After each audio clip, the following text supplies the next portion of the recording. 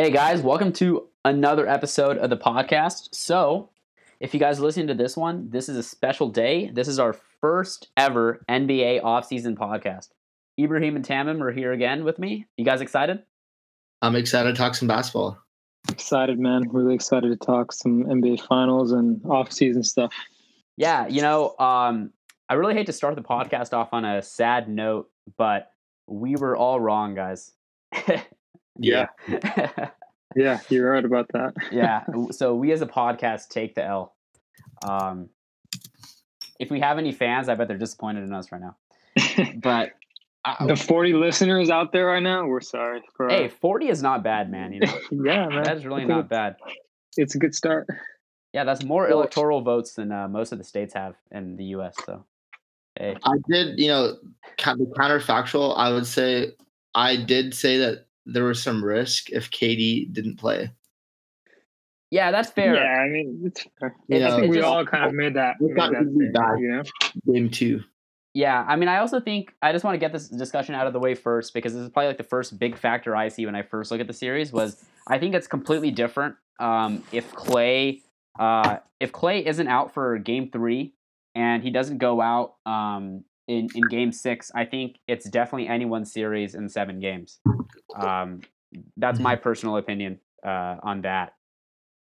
Yeah, there's definitely changes to the facts that were surrounding what our predictions were at the time. So you couldn't really forecast it. It wasn't, we didn't have all the information. We didn't know KD was not going to play. We didn't know Thompson was going to get injured. So those are two things that hurt the Warriors more than other teams. They already have depth issues. They have limited outside shooting aside from their starting 4. So those issues are kind of get magnified when you get injuries.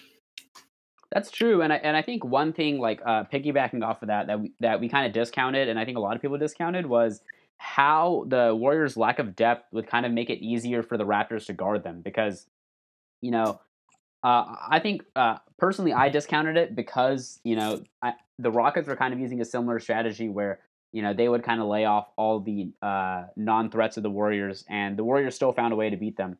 It was with KD most of the series, but I think Game 6 against the Rockets was something that a lot of people overreacted from to think that the Warriors would have trouble with the Raptors, but turns out the Raptors are a really, really good team, and they deserve to win the finals because they were able to kind of take the Rockets strategy and execute it even better than the Rockets could, and that's why they won. Yeah, well, they did have a somewhat different strategy than the Rockets. They were playing a zone defense, and I think it was one of those. So a lot of people were pointing to the fact that they beat the Rockets without KD. I would say if the Rockets had a couple more days to prepare, they could have schemed a little bit better defensively, maybe played a zone like the Raptors did throughout the series, and they could have tried to take away the rest of the shooters the Warriors have. But you'd only play an exotic defense like the Raptors did with their box and one if you have a couple of days to defend and a couple of days to go over your plan and figure out what you want to do. They still had like 2 days between the game. I mean, that's like standard playoff. Yeah, but so much of the attention the Rockets were focusing on was just switching defense, and that requires a lot of work in of itself. I mean, yeah, but that's part of the game, right? So to say that they couldn't do it in that time is, I mean, to me, that says that they kind of got outcoached and they got outplayed, right? Like if you couldn't prepare enough in time, and the other team could, and the other team beat you, then that means the other team coached better, and the other team's players perform better. And yeah, like if you give them an extra day or 2, maybe they do, but that's just not how the system is set up, right? So like to me, that says that one team got outcoached. I'm going to interject here as well. I believe the sorry, actually, never mind. I was going to say that I thought the Raptors had like a whole week to prepare after the Bucks last game, right? So I think the preparation time, that's a factor, Tammin. But the other thing is I think it's just the Raptors personnel in general have like a lot higher defensive IQ. I think the Rockets are a well-coached defensive team, but at the same time, if you look at the Raptors personnel from top to bottom, like they can really execute almost anything and almost on the fly. Just like They're all like extremely skilled defensive players. They have like 3 former defensive players. Yeah, they have great depth. Players on their team, great athleticism all around. Yeah, so those are two things you need to play the Warriors. Yeah, exactly. And I think like the box and one, that's something you can kind of only play when only Steph is on the floor without any of the other guys. And I think that it's just something that, it takes preparation, but I think it's something that takes IQ, because at the same time, you're going to be switching between different defenses throughout the game. And I think one instance where you see that is for the Rockets. Like, they try to, in the fourth quarter against the Warriors in Game 6, they tried a bunch of different defenses to guard the Draymond Steph pick and roll. And on a few plays, they just busted it. Like, they were supposed to do one thing different this time, and then all of a sudden, like, Draymond is running wide open, or they're going to do one thing, and then Draymond comes back to set a second pick, and Tucker is like, no, Tucker is doing something else, and they kind of busted it, right? And that's something that doesn't happen when you have a higher defensive IQ players, and that's something the Raptors kind of hardly did. I didn't see a lot of coverages where the Raptors just busted it. So I think that was one key difference in my opinion. That's a really good point. That's a really good point. That's one of the problems with switching defense. You think that you have everything covered theoretically, but then you have things where Draymond starts slipping screens before he comes up and he's wide open, and then now he doesn't know if he should play the slip for Draymond or if he should aggressively switch out. So it just makes you second guess. I think it just speaks for how smart the Warriors are, how great Draymond Green is. In terms of IQ and in terms of setting screens. But the Raptors, they were able to sort of eliminate that problem with their zone defense, because they said, screw everything else. We'll just put 2 guys on, force one guy to be open and see if he can make shots. And so it eliminates your mistakes on the star players, which is what the Raptors are trying to do, and make the non-shooters make plays, which the Rockets couldn't seem to do. Exactly, but the important thing to note about the zone is that you can only really play that if they only have one of Steph and Klay on the floor, because if they have both of them on the floor and you relieve someone open, then it turns into a situation where Klay or Steph, whoever doesn't have the ball, is running off an off-ball screen wide open. So that's one important note. Yeah, I think the Warriors' offense is a little too sophisticated for both of them to be on the court and for you to run the zone defense. So, if one of them is on the court, then you can definitely switch to that, but but they ran that. You need both, They ran that defense, and both of them were on the court too. I think a few times, but they got burned on it. They also got burned on it a few times, and they went away from it. I wonder what their net rating was with that defense. That's not a stat I have off the top of my head or could find, but it would also be a really small sample size. But I mean, it just intuitively you wouldn't run it.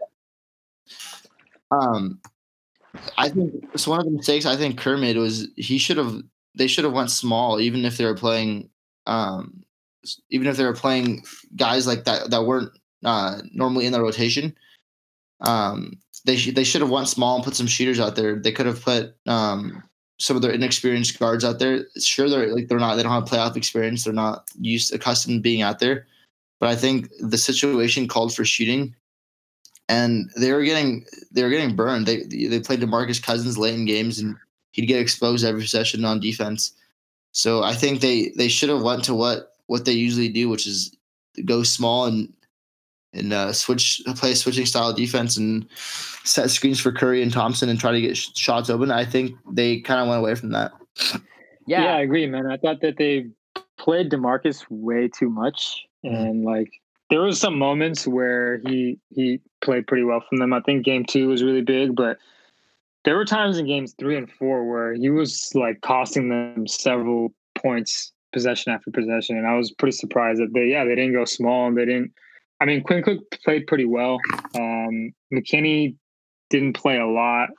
Jerebko didn't play a lot either, but they don't really have anyone else besides that. So if they had gone smaller a little earlier and just let Quinn Cook do what he did in game 5, I think they maybe would have had a better chance to compete in the series. But, that was the biggest thing for the Warriors, is they just didn't have enough players, right? They just had too many injuries. Even Kevon Looney's injury was pretty big, I think, because he was the size that they were allowed to to keep out there and still be productive on offense, you know? Yeah, I think the issue with the Warriors going small, that's a good idea, but what ends up happening is who can they go small with, right? Like Quinn Cook is a shooter. The next guy who can shoot and play defense, like Quinn Cook can't really play defense, first of all. Cousins can't play defense, and there's enough problems with him. He was a net negative in the series, in my opinion. But it's like Ibrahim said, is eventually you run into a personnel problem. Like there's only so much you can experiment because at some point you know that even if you try this guy out, it's not going to work out. I think Damian Lee, I think he was injured or something. I don't know, but he was he was one of their top 3-point shooters in like a small sample size. But I think if he was healthy, maybe he could have mixed in. I don't know. I think the Warriors, they ran into a personnel problem, like Ebo said. I agree with that. Yeah. Ultimately, the Raptors just had more guys to throw on the floor. They had like 8 playable guys compared to the Warriors having like 5, maybe. Yeah, right? And that's just what it came down to. Playing Quinn Cook would give you a chance to play the style that you usually play in terms of setting Curry and Thompson off ball screens. If you have a guy that can shoot threes when he's open, the Raptors can't play that aggressive zone defense, and you can get out and do those things because you're getting exposed defensively anyway. So say if you played Quinn Cook, maybe he'd get exposed, but if you took Cousins out, overall it balances out because Cousins would get exposed in different ways than Cook, but at the end of the day, they'd both get exposed. And I think Quinn Cook would allow you to play your normal offense. Yeah, I mean, they played Cook a pretty decent amount, Tamim. He was almost at 15 minutes a game this series. I would prefer that. I don't think it's enough. You don't think that's enough? I don't think that was enough. I mean, who's after Clay going injured, like who else are you really going to take out? Yeah, that's other big factors. Like Clay is injured, man. Like it's tough. I mean, Livingston was getting 16 minutes a game. I mean, Cook could have taken more of his minutes. I think at some point, though, it's tough because, I mean, he played his starters as much as he could. I mean, they played a lot of guys, and I think the Raptors defensively had enough athleticism and length and skill to basically combat any lineup that the Warriors really played out there. Like there were so many points throughout the entire series where normally the Warriors would make a run in that situation and they would kind of just stop at 3 or 4 points and then the Raptors would answer back with points of their own. There were so many points where the Raptors were up by like 8 and then you feel like the Warriors might make a couple shots and run their offense really nicely. And the Raptors defensively just had the personnel to stop them every single time, right? Like that happened throughout the series. No matter who was playing, even when Clay was healthy, that was going on. Like it happened in so many different combinations and lineups that were out there that I just don't think the Warriors could have done anything else that they already did. I think Steve Kerr tried a lot of different lineups. He tried putting a lot of different people out there, and DeMarcus Cousins playing as much as he did was a mistake. But I mean, he tried a lot, and they just ran out of players to play. Yeah. I think, one thing I just wanted to put out there is that Quinn Cook did have the worst plus minus of any Warriors player in the series. But obviously, it's a small sample size. You don't know what would happen in a larger one. But there's that. And then also... it's a small sample size, and he did help them win Game 5. Yeah, it's some pretty big exactly. And the thing is, it's a case of... I agree with you, Tamim, that he should have given more minutes to guys. But at the same time, it's a case of 1 step forward, 2 steps back, right? Like Cousins, for example, like he makes a great and one layup on one end. And then on the other end, he's not stepping up high enough on a Lowry pick and roll, and Lowry has an open 3. So it just kind of like something right happens for the Warriors and something bad happens for the Warriors. And that's kind of, that's something I wanted to compliment the Raptors on, to be honest, because they were outstanding. Like Kyle Lowry, like now you know why the guy's making $30+ million a year. Yeah, he killed it, man. Yeah, he was killing it. Back to our Lowry Middleton argument from the last podcast. Like I think Lowry justified, why you have a lot of faith in him and rate him higher than Middleton, Tamim. Although Middleton this summer might get similar money, but that's another topic. Anyways, Tamim, you were about to say something before I cut you off. Sorry about that. Yeah, I think it's easy to speak about sports in terms of the counterfactual, but I just think that the Warriors, they're at their best when they're playing the style that got them to the finals the past couple of years, and that's setting Curry or Thompson or anyone else off the ball screens and having those guys slip, they get rebounds, they get in transition. and they get Curry open threes, or even if they're not open and he has just like a sliver of light, he's going to make those. And the Raptors took that away by playing their aggressive defense, by playing their unpopular defense that no one and no one in NBA plays. I don't think the Warriors have ever seen that defense. And the Warriors, they couldn't play that style of basketball because Curry would just get double teamed off of every screen he comes off of. So I think Kerr should have made the adjustment to get the Warriors to play the way that they usually play, and you do that by putting shooters on the floor.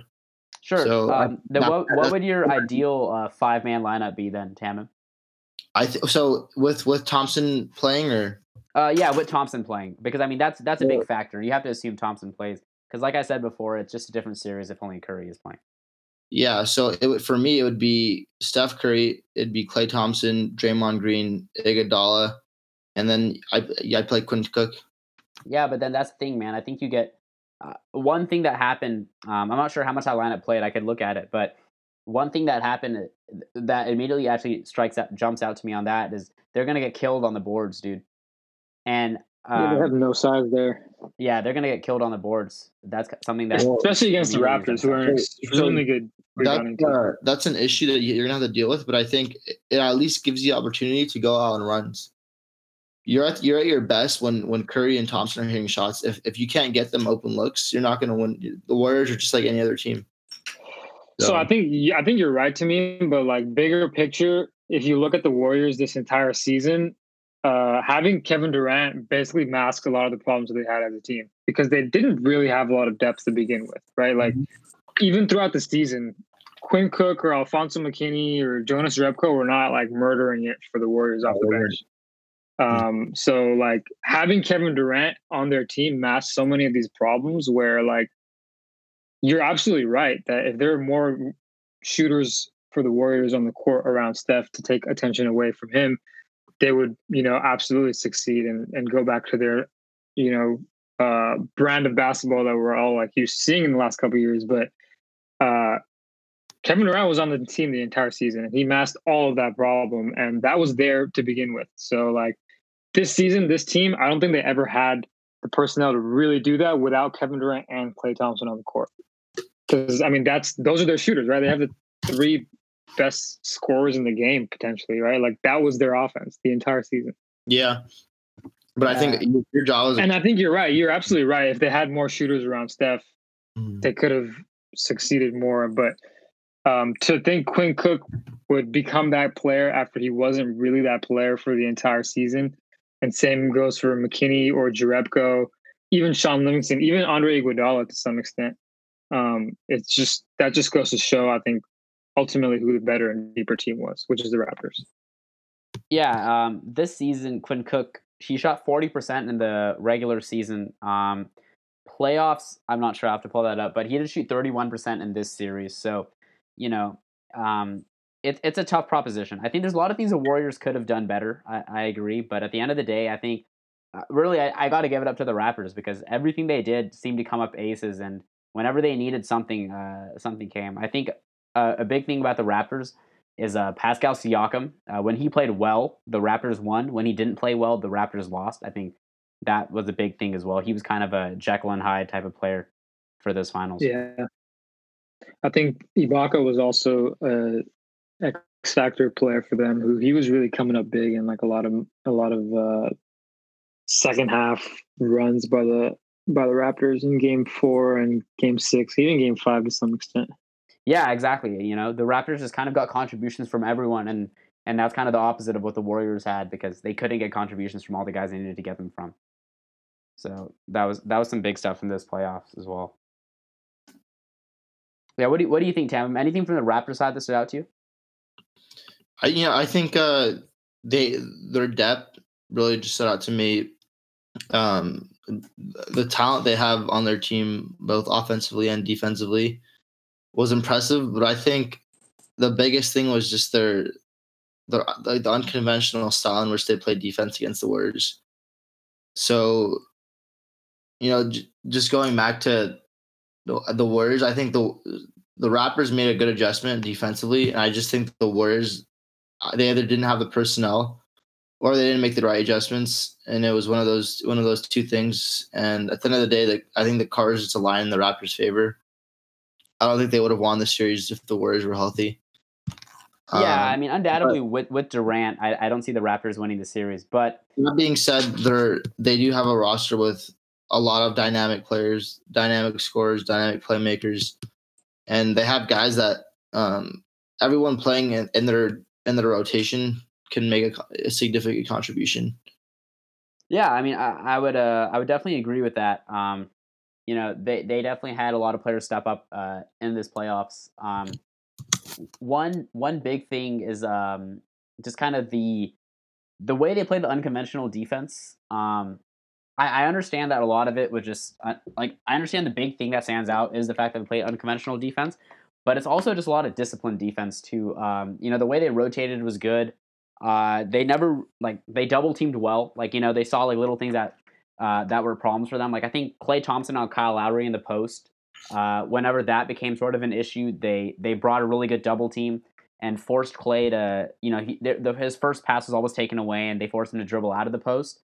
And just little things like that kind of stagnate the Warriors' offense because like you guys said, it's always about their offense is about keeping the ball moving a lot, keeping the players moving a lot, and I think the Raptors did a good job of kind of taking away that movement, and taking away kind of the flow that makes the Warriors so great. Yep, I agree. It takes really good communication on defense for that, man. It takes really good rotations, and like you said earlier in the podcast, Ronak, IQ. They all have extremely high IQ on defense. Where sometimes you just got to make switches on the fly, or run out to the corner, or help on someone that you wouldn't normally expect to. But if you have high IQ, you can quickly make that decision to go somewhere where you may not be accustomed to going. And they were doing that all series, right? They were making great plays defensively all series, and just being in spots where Warriors typically don't see defenses get to. And usually the Warriors are half a step ahead of everyone else, right? That's kind of their offense at its best. And it seemed like the Raptors were there every single time and just kind of getting in the way of the Warriors. And that just totally got them out of rhythm. Yep. One thing I want to add is I was actually really impressed with the Raptors. So one of the intricacies of their defense is they were able to keep Marc Gasol on the floor for a very extended minutes. I didn't think that would be possible just because of he is kind of slow-footed. And if you were to play a defensive style that other teams play against the Warriors, Marc Gasol wouldn't fit that sort of player. And so I think in terms of the starting the 5-man lineup that I suggested earlier, if you play that lineup and you have shooters, I don't think you can play Marc Gasol as many minutes, and if you do that, you're not going to get the same discrepancies in rebounding between the two teams. So that's something that I think the Warriors should have considered, but they found a way to make Marc Gasol relevant in an NBA Finals that I don't think if he was on a different team, he might have not been able to be relevant. Yeah, that's definitely a good point. I think a lot of it is just defensively, right? It goes back to the IQ thing because when you see when you see a big man that's kind of running towards a bad situation, like a Curry Draymond pick and roll, something like that, you have to find some kind of way to neutralize it, right? Whether that's sort of having the big man switch with someone else before you get there, or maybe letting the big man switch the pick and roll. Or doubling and then having the rotation behind it. All those kind of stuff require high defensive IQ from the players involved. So there's that, which I think was a big factor in keeping him on the floor as well. I agree with all that. Yep.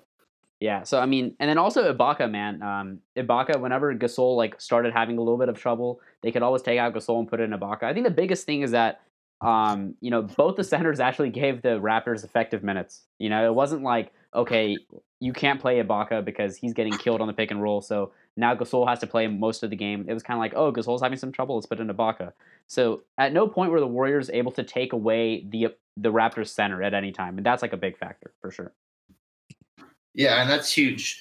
Daryl Morey was just on a podcast, and he was talking about how the Warriors sort of force 5 men out of your rotation because they don't do well against the Warriors, and the Raptors kind of just they went against that theory and they were able to figure out a way to win playing Marc Gasol and Ibaka and these other guys heavy minutes. So yeah, it speaks a lot to how good of a coach Nick Nurse is. You know, I don't know if I talked with you guys, but I was definitely talking with a lot of people before the season. And, you know, a lot of people were wondering, why did they fire Dwayne Casey? Like, who is this Nick Nurse guy? Like, from the G League, like, used to coach, like, overseas. Like who is this guy? Why did they fire Dwayne Casey? And then I always thought it was a great move. Nick Nurse is a guy that he's kind of like a trend I see in sports in general, where a lot of developmental coaches are getting hired at the top level, like whether it's Cliff Kingsbury going from the Big 12 to the Cardinals, in the NFL, and you know, like a lot of G League coaches are getting promoted these days too.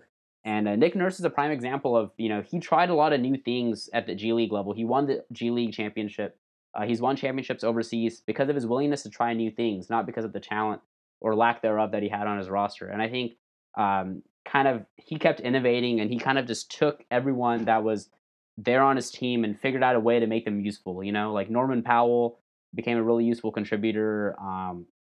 He found a way to kind of manage Gasol and Ibaka, even though they both played the same position, and Ibaka kind of had to come off the bench after starting for most of the season. He managed like having a team where Kawhi didn't play like almost half the games of the season. So I think it really speaks to what he did as a coach as well. I think he did an exceptional job this year. Yeah, it's really well said, man. He did a really, really good job, and he deserves it. Obviously, with the amount of skills the coach has displayed, like you just said, over his entire career, he deserves to like achieve this at the highest level of competition in the sport. Exactly. Also, one more thing. Mid-season, I think Nick Nurse's mom passed away, so that's also kind of a really touching story about them winning the finals as well. Just wanted to add that in. But yeah, any closing thoughts on the finals, or do you guys think you've said all you needed to say? I think we cleared our chest, man. Yeah. Do you guys think this is the end of the Warriors dynasty as we know it? Because I think with the injuries, it's definitely not next year. I'd say if anything, it's the year after next. But I think next year is just going to be kind of a mulligan for them. No, I think if Klay Thompson can make it back by the time playoffs start, they'll be fine. Because I think they'll add some wing shooters for sure in the offseason. Well, the only problem is that they don't have really any cap space, and regardless of if KD stays or not, they won't have any cap space. So that's the only issue that I see the Warriors facing in the next couple of years on whether or not this dynasty stays alive is the thing that made the Warriors so great was their depth, and then now they have top heavy level talent. And you know, if KD leaves, they'll still have a lot of talent, but they'll have a lot of money tied up. And if he stays, then they'll have basically the same team. So if they can find a way to solve their cap space issues, then I think they'll remain pretty good for a couple of years. But if KD stays, then I think, next year will be kind of an off year, and Klay comes back for the playoffs. They may compete, but I don't think they'll be championship contenders. And then I think if KD comes back, then they have a chance for they have another championship window basically once he's recovered. Yeah, I think, you know, what you said about wing shooting, Tamim, that sounds great on paper that they'll emphasize wing shooting, but who are they really going to get? Because remember, because they don't have any cap space, like Ebo said, now they don't have anything to bid on these wing shooters, right? Like, they can't outbid other teams that are looking for wing shooters. Like, I know the Rockets are always looking for shooters. You know, every team's looking for shooters. So how are the Warriors going to outbid the teams? Is kind of what they offer. What they offer is an opportunity for someone to win a championship. So, you know, look at like Kyle Korver. You don't know if he's going to stick with the Memphis Grizzlies. Yeah, he just got traded. That's true. I mean, they can get Korver. You know, there's guys who will take minimums just to have the opportunity to win championships, and they don't need to add Mike Harris or anyone great. All they need to do is add someone that's better than Quinn Cook, maybe, and a guy that they can play 30+ minutes a game if needed. You can get like guys like that are wing players at a discount. So no, I don't think you can add any wing player who can shoot and play 30 minutes a game. That's not happening. I'm sorry, bro. There's no way. That's tough. 30 minutes. The vet min route can be successful for them though. You know, just going for players who signed the vet min and you know, relying on their 4 stars. That's definitely a winnable formula, but I think with the way the NBA is now, and it seems like it's going to remain where there's a couple teams that have really, really talented squads competing for championships. It's just going to be hard for them to continue a dynasty, I think. Yeah, I mean, I can see, for example, like if Vince Carter came to their team, he can't play more than like 17 or 18 minutes, and that's like the absolute best case, you know? Well, yeah, if that. Well, that'll help them.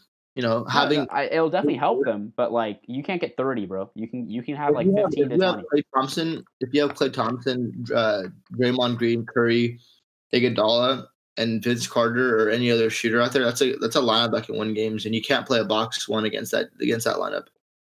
Okay, so, that's fair. I can see them being a contender. I just think next year, it's not a championship for them. That's my early assessment of it. But yeah, you know, depending on who they get, maybe they do get a wing guy who can shoot really well and can give them 25 minutes a game. You know, then my opinion might change. I just don't see it happening. Look at guys like Daniel House. Like you can pick guys up off the street, and they can play long minutes. So there's definitely the opportunity, and I think they'll hit on at least one guy. Sure, so. Yeah. I mean, Daniel House specifically, if you looked at his playoffs, is pretty dreadful. But I see your concept about what you mean. I definitely think scrap heap for the Warriors for sure.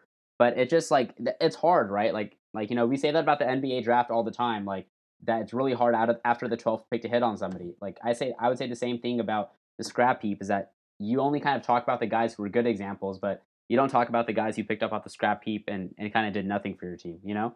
So it goes both ways. I see what you're saying, but I think the Warriors, if they need to make a significant change, I just don't see how they have the flexibility to make a significant change to like the second unit. But that's something that will get played out in the future. So any final thoughts from you, Ebo? How the Raptors move forward, maybe? I mean, I think their biggest obstacle ahead is re-signing Kawhi. And then after that, it's eventually finding players who can replace Marc Gasol and Serge Ibaka and eventually even Kyle Lowry. I mean, those are veterans who are not getting any younger. So I think first obstacle is Kawhi Leonard, and then after that, they can continue to retool around Kawhi Leonard. So I think Masai Ujiri is one of the best executives in the game. So he'll probably, I wouldn't be surprised if he has success with that, but it's a matter of keeping Kawhi ultimately for the Raptors. Exactly. And I kind of like the way they've made the contracts. It's so that if Kawhi doesn't stay, Lowry, Gasol, and Ibaka, or I'm not sure about Gasol. I think Gasol is expiring. Lowry is definitely expiring. And then after that, they also have, like, most of their veterans that are big cap holds are all expiring if Kawhi does leave. So they could go into total rebuild mode. I think that'd be pretty crazy, though, if you win the NBA Finals and then have to go into rebuild mode the next year. That'd be a total Toronto thing to do. Crazy. And I mean, I don't foresee it happening that quickly, but I think if that's the smartest thing to do, I wouldn't be surprised if that ends up happening. Just because, you know, that's kind of actually, you know what? No, I don't think they'll do that. I think they'll find a way to remain competitive and never really fully restart, but kind of ride out a couple of players and then just have a slower rebuild. I can't see them just not being competitive at all for a couple years in hopes of finding a star. I think that's too big of a risk for them to take.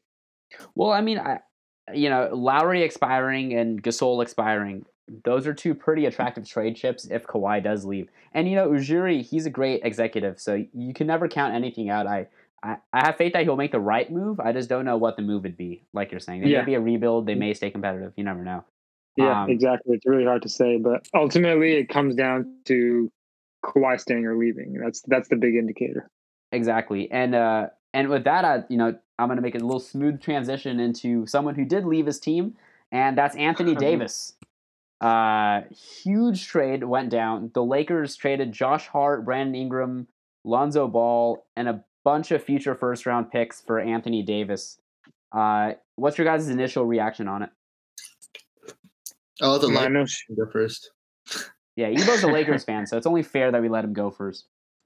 My initial reaction is similar to, I think we discussed this on the podcast.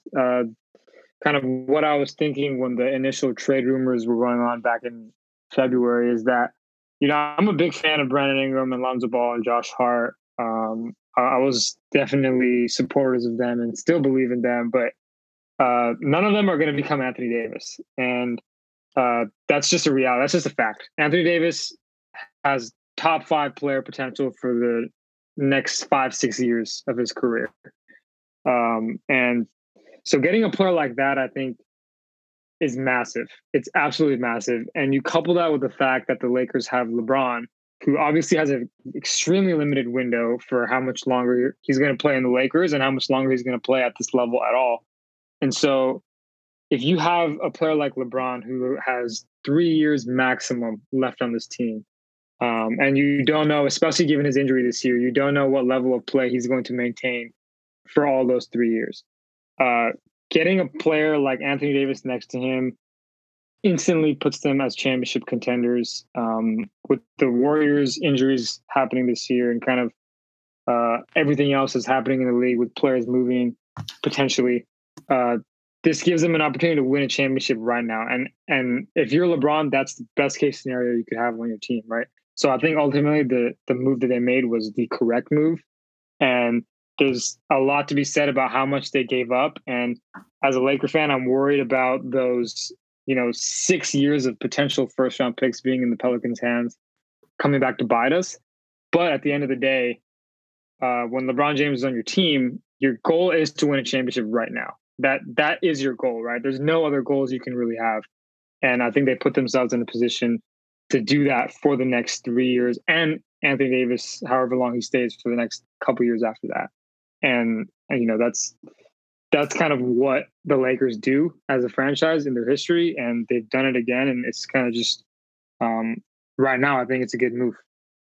Yeah, exactly. I think it's actually a win-win for both sides. Like, the big thing is the Pelicans get all kinds of picks. The 2021 top 8 protected pick, it's not really protected. If it's not in the top 8 for the Pelicans, then the next year's pick in 2022 is unprotected. I may have mixed up the years, but no, I think you got that right. Yeah, it's 2021, right? Yeah, so that's actually the funny thing about the trade.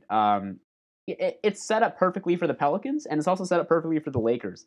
I think now the big step is, what are the Pelicans going to do with the picks, right? And what are they going to do with their team? And then the big step is also, what are the Lakers going to do with their team?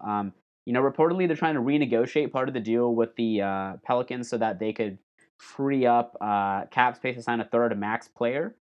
But I think we'll discuss further as well. But I think the big thing the Lakers need is they need depth and they need shooting, right? This is another thing, another team that needs shooting. And we'll probably have to get it for the minimum if they sign a lot of max players. But I also think they can't go wrong, or sign another max player. But they also can't go wrong using the cap space to get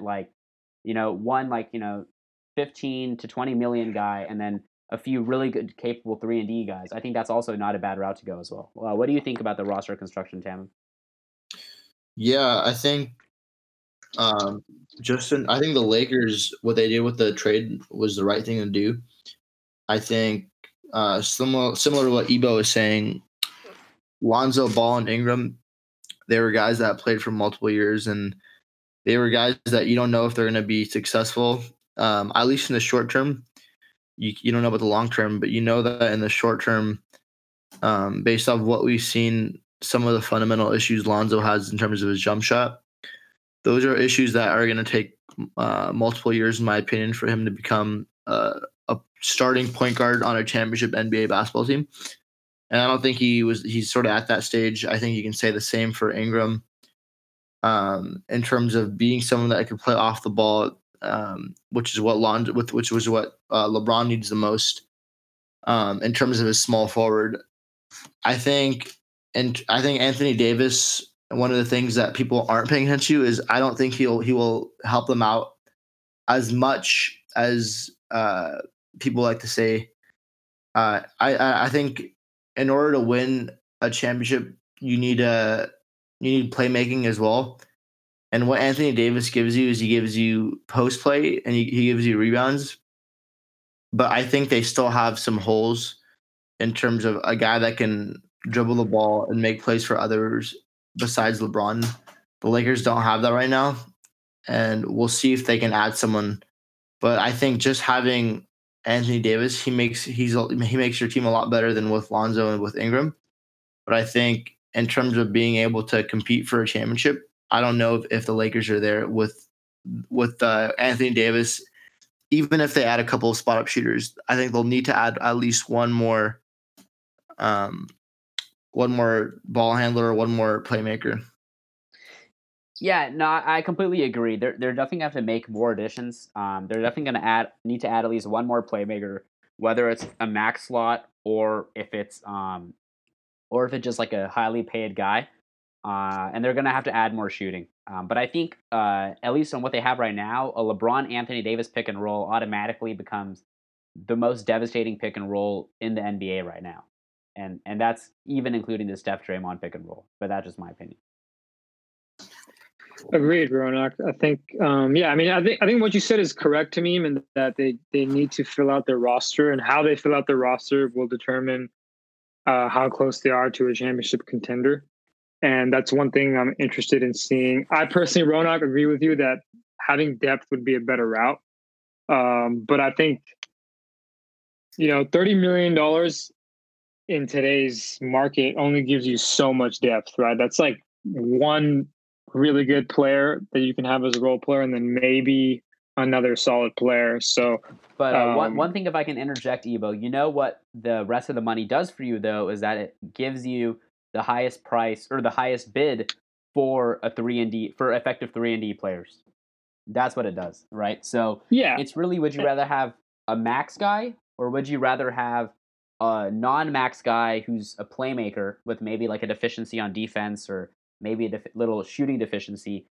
And do you want multiple 3-and-D guys, or just one max player? There's no right answer to that, but Sure. Yeah, exactly. There's no right answer. And I think depending on, realistic situations, having a max player in the case of injuries may be better. But overall, if it's in a vacuum, having those types of role players, those 3-and-D role players around a player like LeBron is the best case scenario. So yeah, there's no right answer. I just think with the amount of money that they do have, there's a limit to how much they can get with that money with 3-and-D players. Like they can really only get one, maybe two 3-and-D players, and that may be enough. But I guess it's just comparing how much that raises the ceiling of your team compared to having a max guy.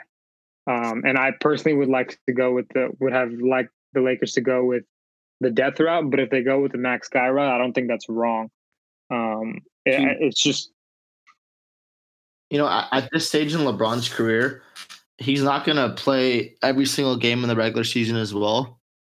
And I think if you were to go the depth route, you'd run into a problem in the regular season where LeBron's going to sit out a couple of games, and you wouldn't know if you could win anything.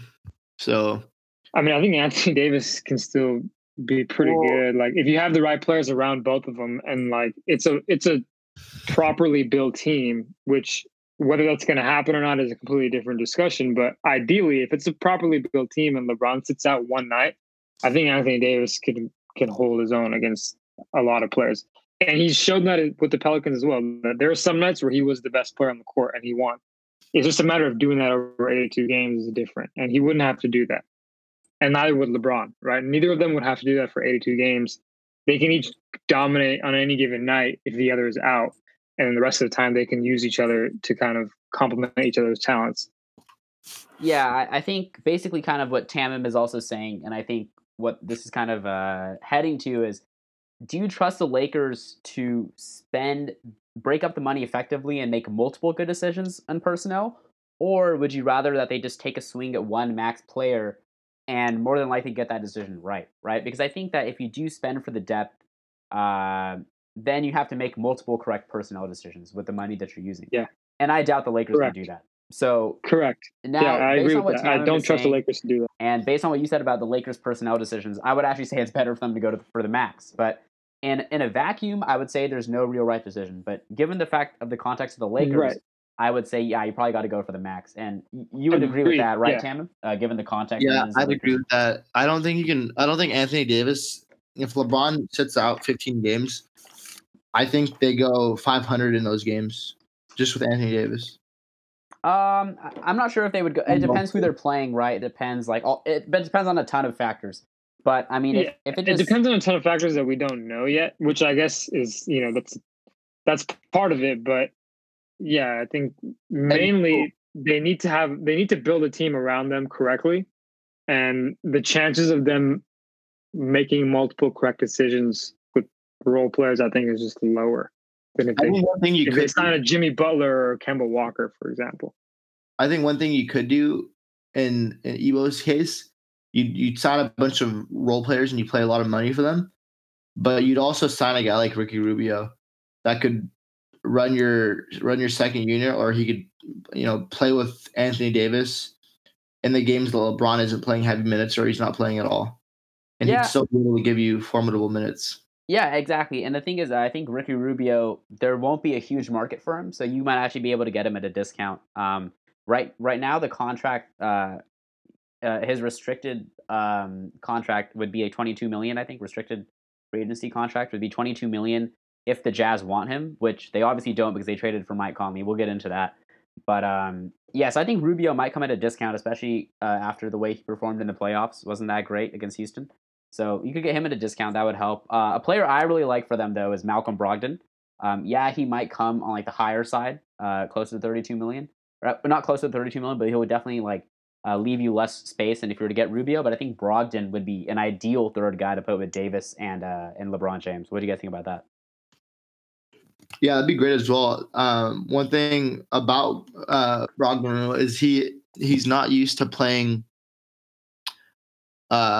heavy minutes in crucial moments of games where the ball needs to be in his hands and he has to make plays for other people. Rubio does have that experience.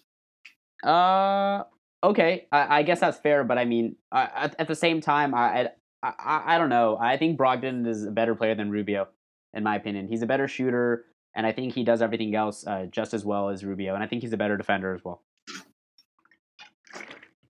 So I agree with that, Ronak. I think Brogdon would be the better choice there to complement LeBron and AD. And you're right, he doesn't have the greatest playmaking skills, but you don't need him to have great playmaking skills. You need him to be a good third option for LeBron and Anthony Davis. And I think he does that way better than Ricky Rubio would. But realistically, I think that's a pretty steep price. And I think if the Lakers are in a position where they could just hire, or they could offer someone else a max that's like a player on a different level than Brogdon, they would rather do that. Yeah, but I think going back to the Ricky Rubio point, we were talking actually before the podcast, and Tamim did bring up an interesting point about the way Frank Vogel likes to run his offense and how Rubio's lack of shooting may not be that big of a deal if they were hypothetically to get him because of the motion that Vogel usually runs as an offensive. Do you want to talk about that more, Tamim? That was a good point that you were bringing up the other day. Yeah. Earlier. So traditionally, when you think of Frank Vogel teams, you think of they play pretty slow paced, but they have good defenses and they play with a lot of structure offensively, and that can sort of mask player deficiencies in terms of shooting, just because there's always movement and there's always off ball screens. So similar to the Warriors, they have ways of masking non-shooters, and so I think if you were to play Rubio in that system, he would be able to succeed even though he's not the greatest shooter. And so if Vogel can mask that a little bit, I think having Rubio on your team would help a lot in the sense that he will be able to run your second unit really effectively, especially with his experience. But I think he can also win you games along with Anthony Davis if LeBron decides to sit some games, which he'll have to do this year just because of his age. And if that means you win 4 more games in the regular season that LeBron doesn't play, that's huge. We saw last year in the playoffs, just a couple of games affects playoff seedings a lot. So that means more rest for LeBron in the long run. That means maybe you get a couple more games off before you go on your next series, because if you play a lesser opponent. So these are things that I think the Lakers should consider as well. Exactly. I mean, right now the top 3 teams are the Warriors, Lakers, and the Rockets, right? I think everyone's in agreement about that. as of right now. Correct? Yeah, I think so too. Yeah, I mean the Jazz will be in there too, and we'll get to the Jazz shortly. I keep teasing our 40 fans out there with the Jazz, but I promise we'll get there, guys. Anyways, but yeah, I mean, so those are the top 3 teams. So that means that one of them or 2 of the teams are gonna have to play each other, right? And like Tamim said, those 4 games or whatever could be the difference, and that's a great point for sure. So, anyways, yeah. And any closing thoughts on this Lakers trade, guys? Anything at all? My only closing thought is that I think similar to how after signing LeBron, the Lakers front office was really judged in what moves they made after signing LeBron, not signing LeBron himself. So the same thing this summer, they'll really be judged on what moves they make after getting Anthony Davis. I think this was not necessarily easy. That's not the right word, but this was the easy part. Now it's filling out the rest of your roster. And we saw last year what a disaster it was for them. So this is kind of the moment where they'll be judged from the decisions that they make in the next couple of weeks. All right. So another big trade that went down today, guys, was the Grizzlies trading Mike Conley to the Jazz. So the Jazz traded away Kyle Korver, Jay Crowder, Grayson Allen, their first-round pick this year, and a future first-round pick. I think it might be next year's for Mike Conley. So I think this is a huge get for the Jazz. It kind of fixes their biggest issue, which is their point guard spot. So I think Conley's going to fit really well with Donovan Mitchell and Gobert and the kind of rest of the team they have. So do you guys think this makes the Jazz close to a top 3 team in the West? Do you think they can compete with the Lakers, Warriors, and Rockets, or do you see this getting them close but not quite there yet? I think it makes them close. I don't think they're on par with those other 3 teams. Maybe the Lakers though. As of right now, I think that I've always felt bad for Donovan Mitchell because he's had to do so much, especially in the playoffs. Having Mike Conley will allow Donovan Mitchell to not be pressured to make every single shot. He's a young player, and it'll give him the opportunity to sort of play off the ball a little bit more. Donovan Mitchell's a natural 2 guard. He wasn't dribbling the ball a bunch in college. He wasn't a point guard, which is sort of what the Jazz are trying to morph him into. And so I think having a guy like Mike Conley will allow Donovan Mitchell to develop, but also it'll put the Jazz in a position to think about winning games now. Whereas before they were trying to win games, but they're also trying to develop Donovan Mitchell. So I think it'll help in that sense. Yeah, for sure. Ebo, what do you think, man? Yeah, I think what both of you said about their point guard spot and Tamim, what you said about having someone alongside Donovan Mitchell handle the ball and be more of a point guard and playmaker, while Donovan Mitchell can be in the position that he's most comfortable in as a shooting guard. I think that's great for the Jazz, and it really raises their ceiling. But I think for them to be considered on the same level of the Warriors, the Rockets, and the Lakers as well depends more on how much Mitchell develops, because I think that he's shown in the first 2 seasons of his career he's a pretty good player, but he has some pretty glaring weaknesses to his game, especially offensively and even defensively a little bit. And so if he can take the next step and really be the best player for the Jazz and have Conley complement him the way he does or the way he plays his position, then they could really be a player. They could be a team that's on that top 4 level along with those other teams. But I think if he kind of stays the same player that he is now, then I would still put them on a lower tier than the other 3. Yeah, I put them in a lower tier. Close, but not quite. Exactly. Close, but not quite for me too. I think that it still needs to make one more big move. Something they could do is they could renounce the rights to Derek Favors and all their other players basically, and then they would gain another $19 million in cap space, and that might be enough to go after one more impact player, whether that's through a trade or signing someone like Al Horford, for example. So, although I'm not sure if Al Horford would be that cheap, but I still think they need to make one more big move in order to get on that level. But anyways, guys, they can get another really good wing.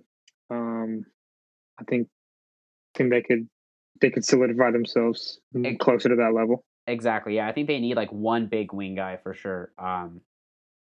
But I'm not sure. They definitely won't have the cap space for a max, so we'll see what they can do and what they end up doing. Anyways, if anyone has any further thoughts, or if anyone doesn't have any further thoughts, I think that'll about wrap it up for today's show. So, I think we're able to get everything off of our chests. Yeah, sounds good. Yeah. All right, well, Ibrahim and Tamim, thanks for joining me again. Appreciate it, guys. Appreciate it. And thanks, man. That'll wrap up the first ever NBA offseason episode of this podcast. So thanks for listening, guys. See you later. Excited for the rest of the offseason, man. It's still yet to come. Exactly, man. It's going to be a fun summer. The Rockets. Yeah, the Rockets will be fun for sure. All right, guys. Thanks for listening.